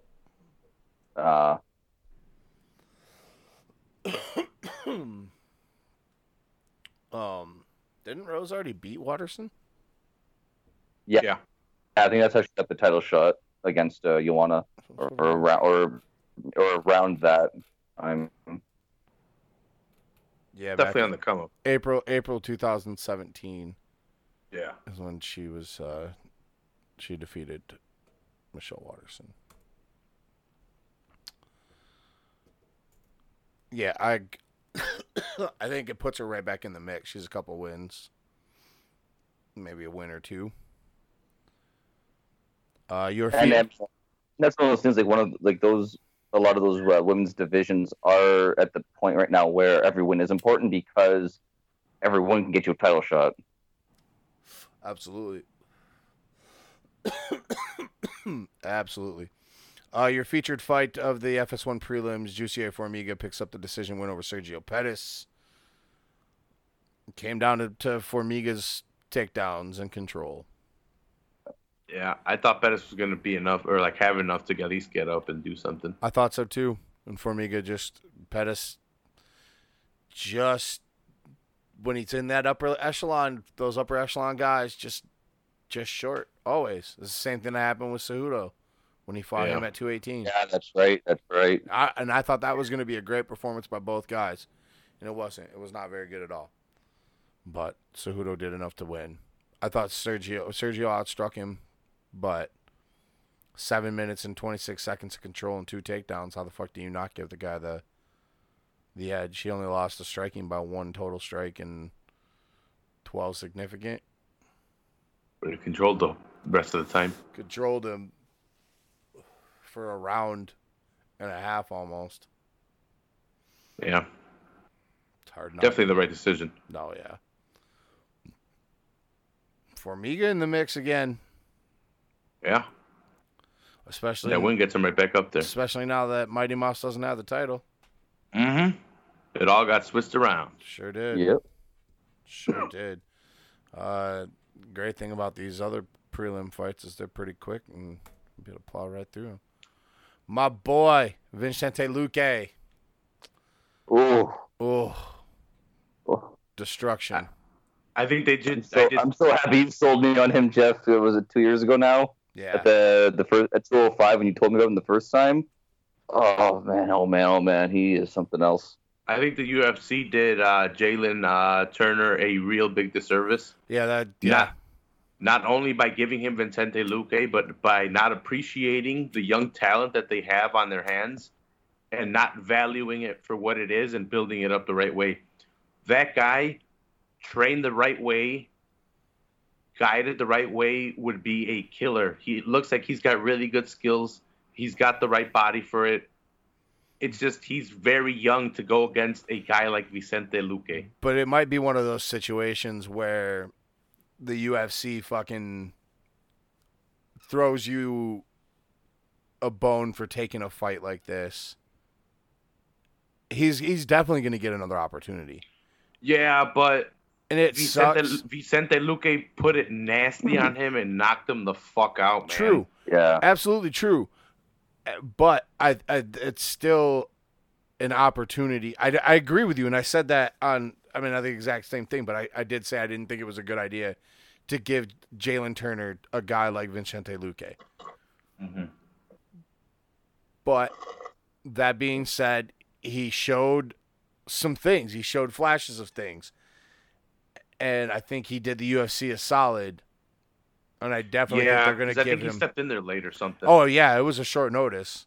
This wasn't like a full training camp fight. It was like a couple weeks. No way, man. Not against Vicente Luque, not that. Right. But, you know, when the UFC calls, you take the opportunity. Yeah, exactly. And it was a bad knockout, but it's not something he can't recover from. Yeah. And they're definitely going to, because of that, they're going to give him other opportunities, and they're going to give him an opportunity against somebody that he can show off his skills. He can do that too. Yeah, or at least show off his skills. Not a killer. It's not they weren't just feeding him to the wolves to fuck up a talent. It's favor for a favor rules, you know. It was a bad loss, so. But I hope, and usually they're pretty good about shit like that with people. Give Vicente Luque somebody with some numbers in their name. Yeah. The boy does work. Let's go. The scary thing is him and fucking Kamaru are in the same weight class. Ooh. Yeah. Well, that's the scary thing with anyone in that weight class. Kamaru's there. And Woodley's champion. Yeah. Aspen Ladd picks up a performance of the night for her knockout and destruction of Tanya Evinger. 2 performances, 2 impressive performances. Oh, Aspen Ladd's legit, bro. Legit. She was like a little savage. Yeah. That scream at the end, man. Yeah.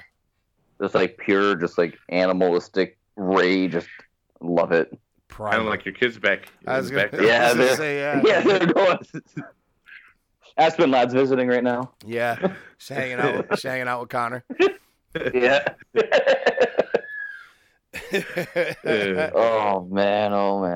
You got to keep this moving with Aspen Ladd, man. She's got the potential to blow up. Mm-hmm. It's only her second fight because one of them dropped off, so hopefully they can. Right. But I think they wanted that one to drop off. Yeah, that was what's her face that they fired. We couldn't remember her name. Leslie Smith. There we go. You got it, bro. Boom. Episode 150 caught up to episode 148. I did it.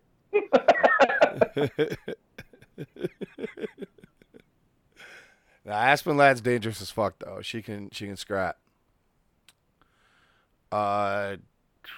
Statistically, the biggest upset of the night, Scott Hot Sauce Holtzman gets the knockout of Alan Patrick.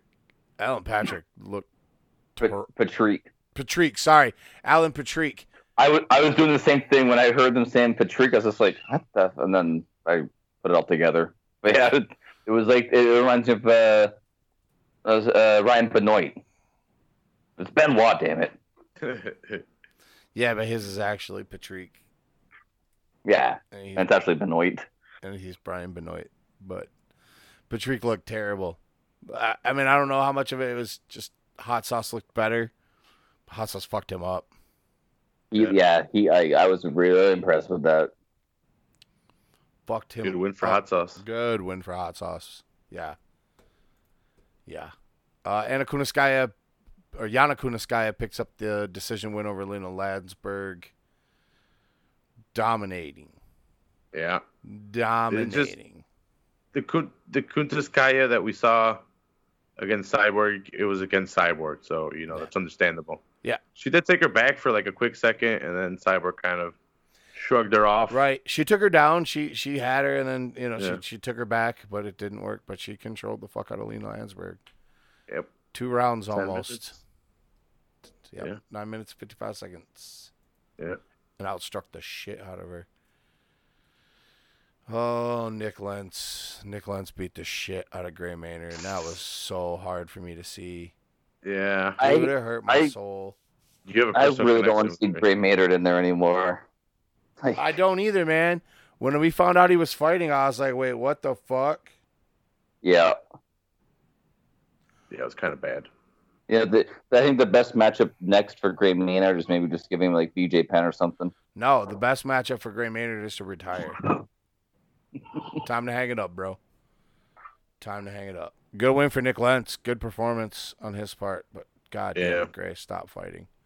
Yes, please. It hurts me too much to watch you. Yeah. Tony Martin picks up the KO win of Ryan LaFleur to kick off the the Fight Pass early prelims. And that is the unraveling of UFC 229. Breaking news, Stipe Miocic claims he offered to fight Daniel Cormier at UFC 230, but never received an offer. What?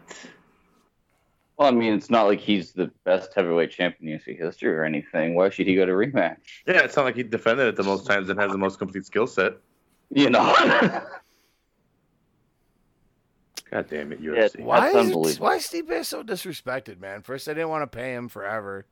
And to be honest, by me as well, man, because just you right now mentioning it, I'm like, wait a minute. Why didn't Stipe get the title match? Because I didn't even think about that as a possibility because I was so excited that Derek Lewis was getting the title shot. Well, nobody even thought about Cormier being a possibility of fighting in 2 weeks until you fucking heard it get announced today. 2 weeks? 3 weeks. I don't even know how. Yeah, it's first week in November, right? The first Saturday of November? November the 3rd.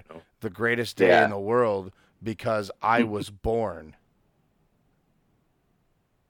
Get it right. Silence. Fuck you and your fake Thanksgiving.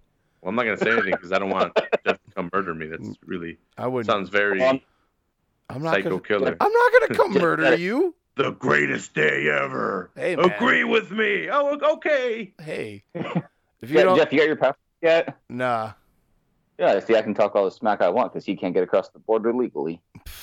Bro, there's one big body of water that separates us. Yeah.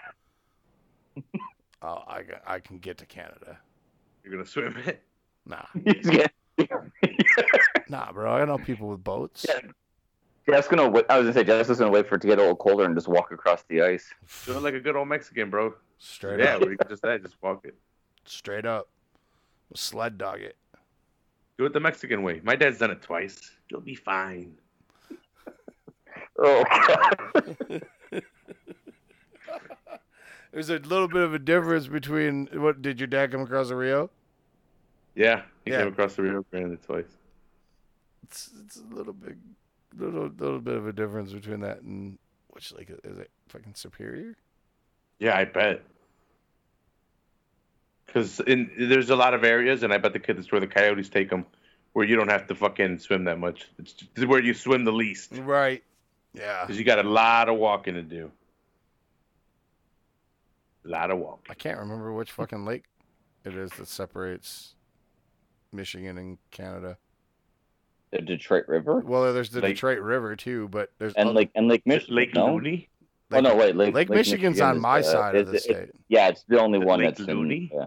I'm thinking it's like either Huron or Superior. Yeah. I can't remember. Erie goes into fucking Ohio. The only one that matters is Michigan. The one that I guess it's the Great Lake. Welcome to the Average Joe's Lake Talk. Hey, we had your fucking Average Joe's bread talk plenty. Do you know how many gallons of water there are in Lake Michigan? No, I don't. I'll look it up. I'll look it up right now.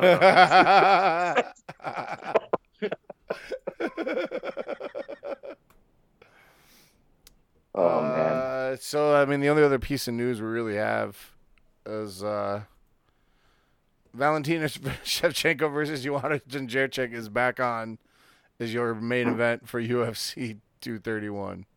Everyone's bitching got fucking... Or not main event, I'm sorry, but back on to UFC 231. Absolutely ridiculous. Eubanks comes in, misses weight for the title the first time, gets her one UFC fight. She's so deserving of that title shot. I don't know.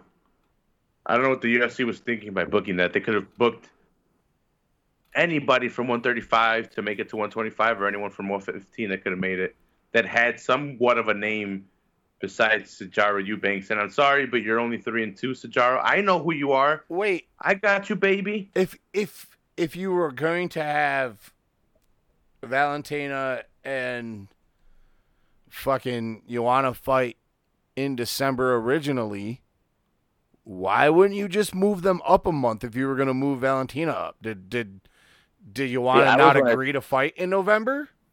That's what I was saying. I thought that maybe Joanna wanted some extra time or something after, because she was saying like her last training camp wasn't the best and all that. So I was figuring she wanted to make sure she was able to make 125 healthy and be really ready for that fight. That's what my thought process was, but I don't know why. I wonder what happens with Sajaro's contract that she signed. Does it have like invisible ink that got activated a certain amount of days into having it, and that says fake void? Dana White went to shake her hand, slipped her a special check, and said, "You never saw the contract." What contract? These aren't the droids you're looking for. He hit her with that MIB thing.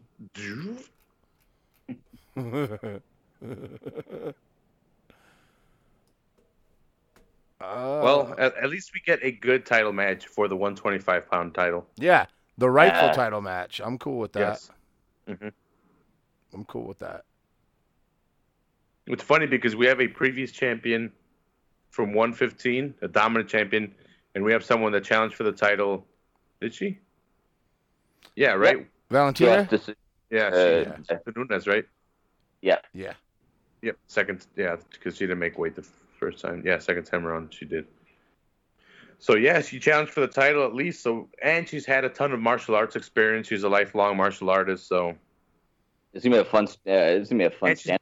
She's beat Joanna twice. Or not, maybe more than twice. In kickboxing. Valentina? Yeah. Yeah. Oh, yeah. Kickbox. That's right. Kickbox. It's going to be that's going to be a stand-up. It's got to be a stand-up war. It's going to be so great. Her sister's debuting soon. Yeah, against who? Not Pennington. Not Pennington. No, not Pennington. Enya? I forgot who. No. Someone that I've seen fight a bunch. I don't know. Isn't it Amanda? Yeah, she is debuting. Was it Amanda Nunes' girlfriend? No. I don't know. I don't know. Who the fuck knows? She's fighting soon. She is. Fucking A, boys. 150 episodes. Already, bro? Already. We did it. Halfway to 200. $150. Halfway to what, Ryan? 200? Halfway to 200.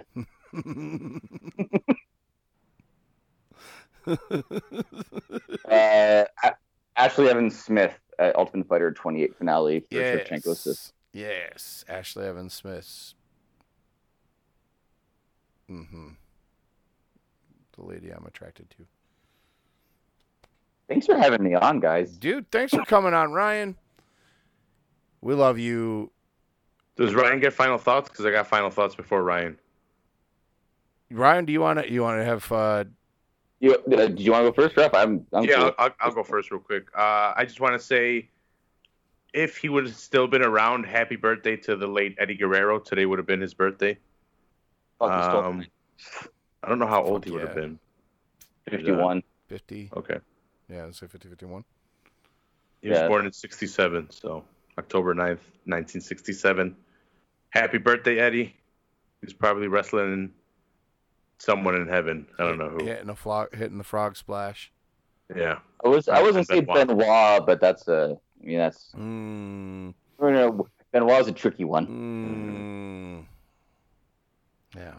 R.I.P. R.I.P. R.I.P. Eddie. I loved Eddie Guerrero. Yeah. He was exciting. He was a great heel, but always put on exciting matches. Ryan? Yeah, No, I was actually just beloved. I just remember hearing about the Eddie Guerrero thing, packing to go to my grandmother's funeral, and I had gone on the internet quickly and saw Eddie Guerrero pass. I was just like, oh, it ain't getting any much worse now, is it? Like, so I got like that's like forever, like Eddie Guerrero. Like I loved watching Eddie Guerrero, and that forever. Like I'll never forget the moment that I found out because of where I was at in my life when it happened.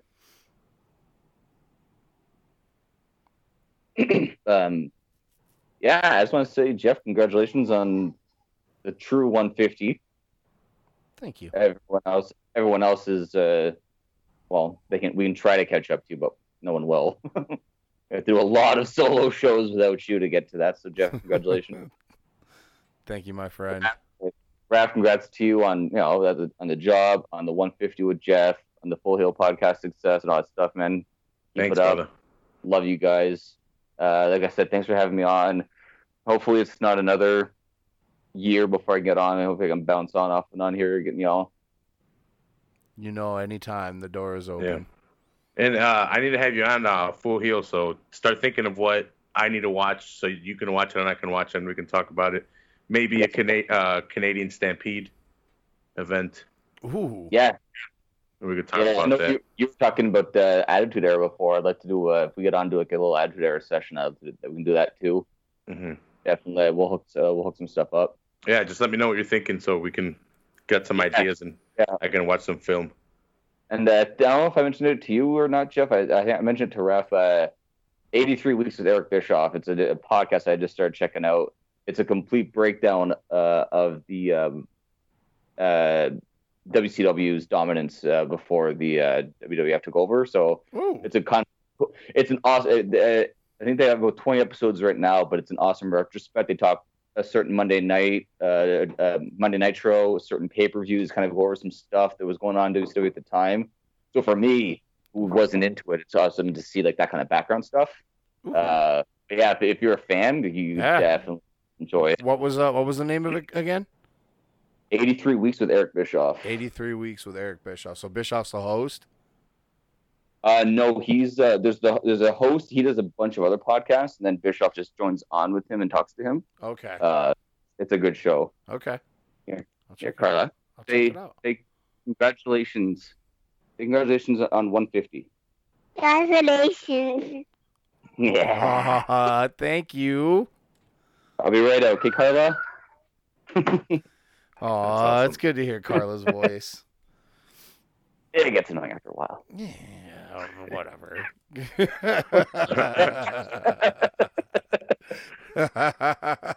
I think that's Carla's second appearance now on the Average Joe's. Second at least, if not third.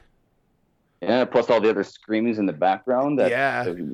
She didn't get any royalty checks for. She can get a royalty check as soon as I get one. I ain't seen a dime. What is it? You're supposed to once you hit 100, you're supposed to go into syndication, right? Like, what's going on? Yeah. Well, SoundCloud. So shit. I would just take a sponsor so that I can fucking have them pay for SoundCloud. Yeah, right. Hey, can you pay for my SoundCloud? Or can you pay for my uploading subscription? Give me your sponsorship of $15 a month. I will read ads about your bullshit. And what you have to do is you have to go out. You have to say this exact thing while Sarah McLachlan's playing in the background. What, fucking Eyes of the Angel? Wow, Jeff in a cave and sad begging for $15 a month. I'll just get Sally Struthers. Oh, man. For only $15 a month, you can sponsor an MMA podcast. We will send you pictures of your MMA podcast. Oh, shit. All right. Yeah, I missed Let's this. see. Final thoughts. Ryan, thank you for everything in your part of getting us to where we are today. Said it, God, I don't even know how many times, but without you and your willingness and want to continue this when shit went south with Dave, this podcast wouldn't still be happening. So, I appreciate everything that you have contributed, every hour away from your family, that you put into this. I couldn't thank you enough. Man, anytime. That's why, like, when this year, whatever it happened, when I was like just getting beat down at work and home, and just trying to, and I felt like I'm not giving Jeff what I need to, and I had to step away because I knew that with you and Raph, I knew that you had someone to reach out to. So I knew that for me, I could leave and not feel too guilty, and still attempt to jump on once in a while. So oh yeah, man. I mean, like I've said, the door is always open. You are welcome on the show anytime. Rafa, my brother. We'll definitely make some stuff happen. Oh yeah, we will. All you got to do is say the word, bro. And we will make it happen. Rafa, my brother, yeah. I appreciate you so much for being willing to pick up the ball and fucking roll with me with this, on top of the amount of podcasting you do on your own and shit. Like, but I would not be doing this podcast still without you. No problem, brother. So I fell in love with podcasting, and I lost my co-host, and I saw you kind of going through the same thing. I saw it once, and then I saw you lose one, and then I'm like, damn, he's gonna lose a second. Nah, man, I could jump in. I got an hour to 2 hours to give during the week. Yeah, man. I could do it. Let's keep this shit going. And I fucking, I love podcasting with you. It's just two friends having a conversation, smoking weed. Yeah. Talking about comic books. We're two grown adults talking about comic book movies and fucking action figures and shit. Yeah, I got a whole fucking army of action figures behind me. That's right. And I'm a goddamn grown man child, so. Nothing wrong with that. All right. And always, of course, fucking Blake, everything that Blake has done for this podcast to get us where we are, from just helping us get exposure in the community to bringing Dave and I onto his own podcast to let us talk about our show, to fucking bringing us onto his podcast network on iTunes so that we could still have an iTunes outlet. Like, Blake, you're the fucking man. Yeah. Love you, Blake. Love you. We appreciate you. Shout outs to the Loaded Joes, fucking Average Joes, Loaded Joes, Cousin Joes, the Loaded Joes podcast network family. Daddy. 2 seconds. I'm gonna cut it. I'm gonna wrap it up for Ryan so he can go put the kids to bed. Say bye, Average Joe, Sonny. Yeah. Say it. And say. Bye. We're here. Bye. Bye, Carla. Bye. Ryan, thank you so much for joining us, brother. Most definitely. When we will do this again, and Rafa will definitely figure some stuff out, and we'll talk too. Yeah, let me know. Sounds good. Raph is the other. Raph replaced Ryan, Daddy, on the podcast. The Average Joe's podcast that I'm doing right now. Really? Oh, I love this conversation. What's a Raph, Daddy? Oh, there it is. The line of the night. Ryan, what's a Raph? We need to get you and your daughter just to do a podcast. What? Hell yeah. Break down all the moves that we see. Yep. Let's make it happen. I got the equipment. You two just sit and talk to each other. We'll record it. That's going to wrap it up for episode 150. Thank you so much to all of you that listen. Without you, there is no us, and we appreciate you. Shout outs to my wonderful co-host, Ryan, for joining us. Raphael. Make sure you go hit that subscribe, that like, that follow button for the Full Heel Podcast on all your podcast networks, platforms, yeah, brother. YouTube, Red and Yellow Harleys riding into the fucking stratosphere. Maybe the ionosphere. The ionosphere. That's Raph, you can probably do the voice better than me, but that's one more for the good guys. It's too sweet. For Raph, Ryan, I'm Jeff. Thank you guys. We'll catch you later.